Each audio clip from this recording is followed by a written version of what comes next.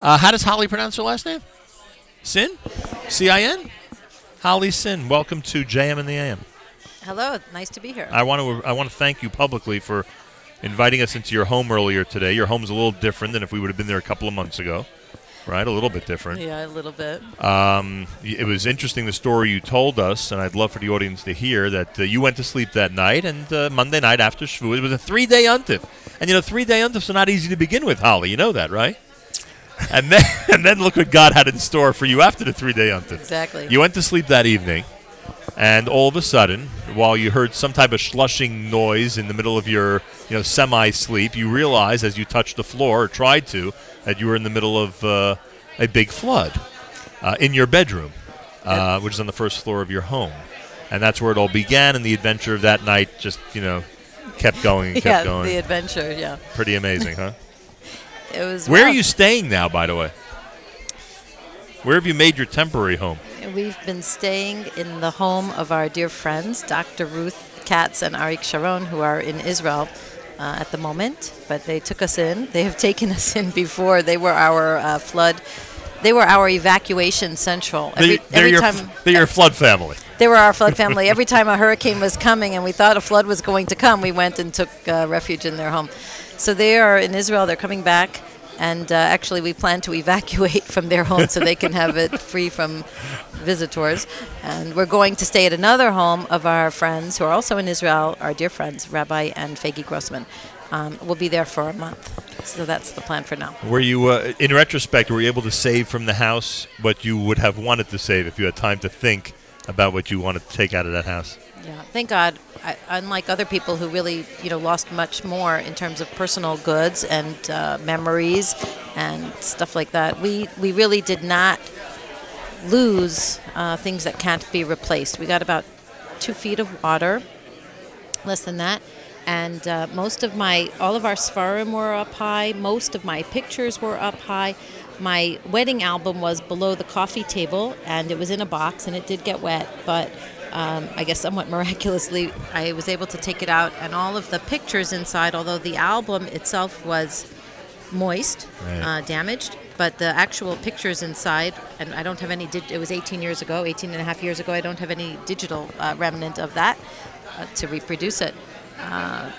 But the pictures themselves were not damaged, and I'm confident, although I haven't looked into it because other pressing matters, I will be able to rebind the book. And you joked with us, and the reason I'm laughing is because you joked with us because you found the wedding album. You told your husband, I guess, we're still married. That's right. Yeah, that's right. That was a message from God. So.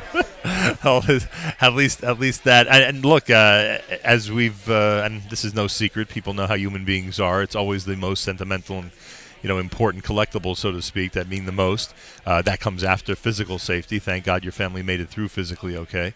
There were people in this town who really met endured, a terrible end. yeah, right. Who suffered. And I didn't have my kids were older. My sons, I have 3 sons, 2 of whom were at home at the time, 13, almost 13, and 12 and a half, and almost 14, actually. And so that was fine. We weren't on tables. We weren't in any rescue. So we leave situation. your home. We leave your home, and our general manager, Miriam L. Wallach, makes the following comment.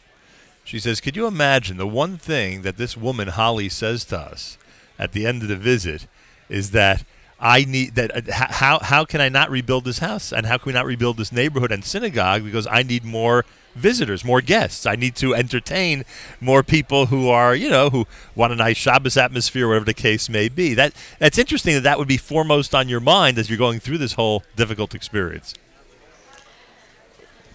Well, I'm really hoping that our community won't take as big of a hit as it seems. We're a small community, and 5 of our families, and we're not a large community, 5 of our families were flooded, and a few of them are deciding to leave as a result of this and not necessarily rebuilding. And so, yeah, it's not just my house that I'm worried about. It's my community. But, it's a shame because we have a really wonderful, small, close-knit community. We met Rabbi Moskowitz earlier.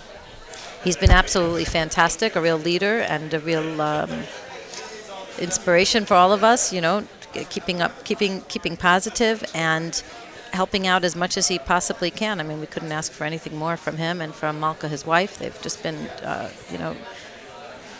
true Hasidim for us, true help for the community.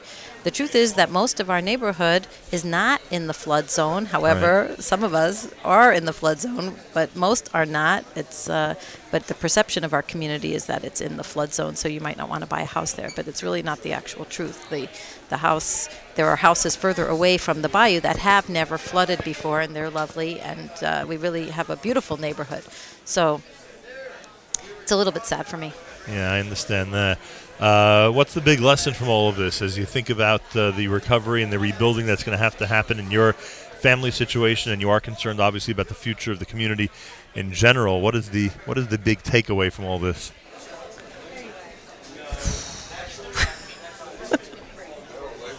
Buy insurance. That's it, huh?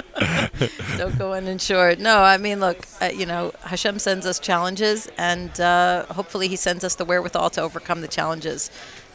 As I said, I wouldn't want to be in a situation that other people were in. I mean, I wouldn't want to be in, nobody's sick, nobody's dying. Right. It's all something that can definitely be overcome. It's exhausting, it's tiring, but we know that there's a good light at the end of this tunnel, and God willing, we should make it through. Well, thank you for joining us. I hope next time I visit your home, I will be able to be one of those guests that you crave so much. It would be wonderful.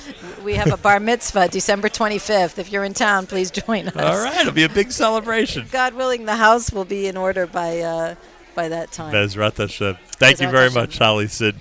Holly is one of the people that has a positive outlook, even though she may not think so.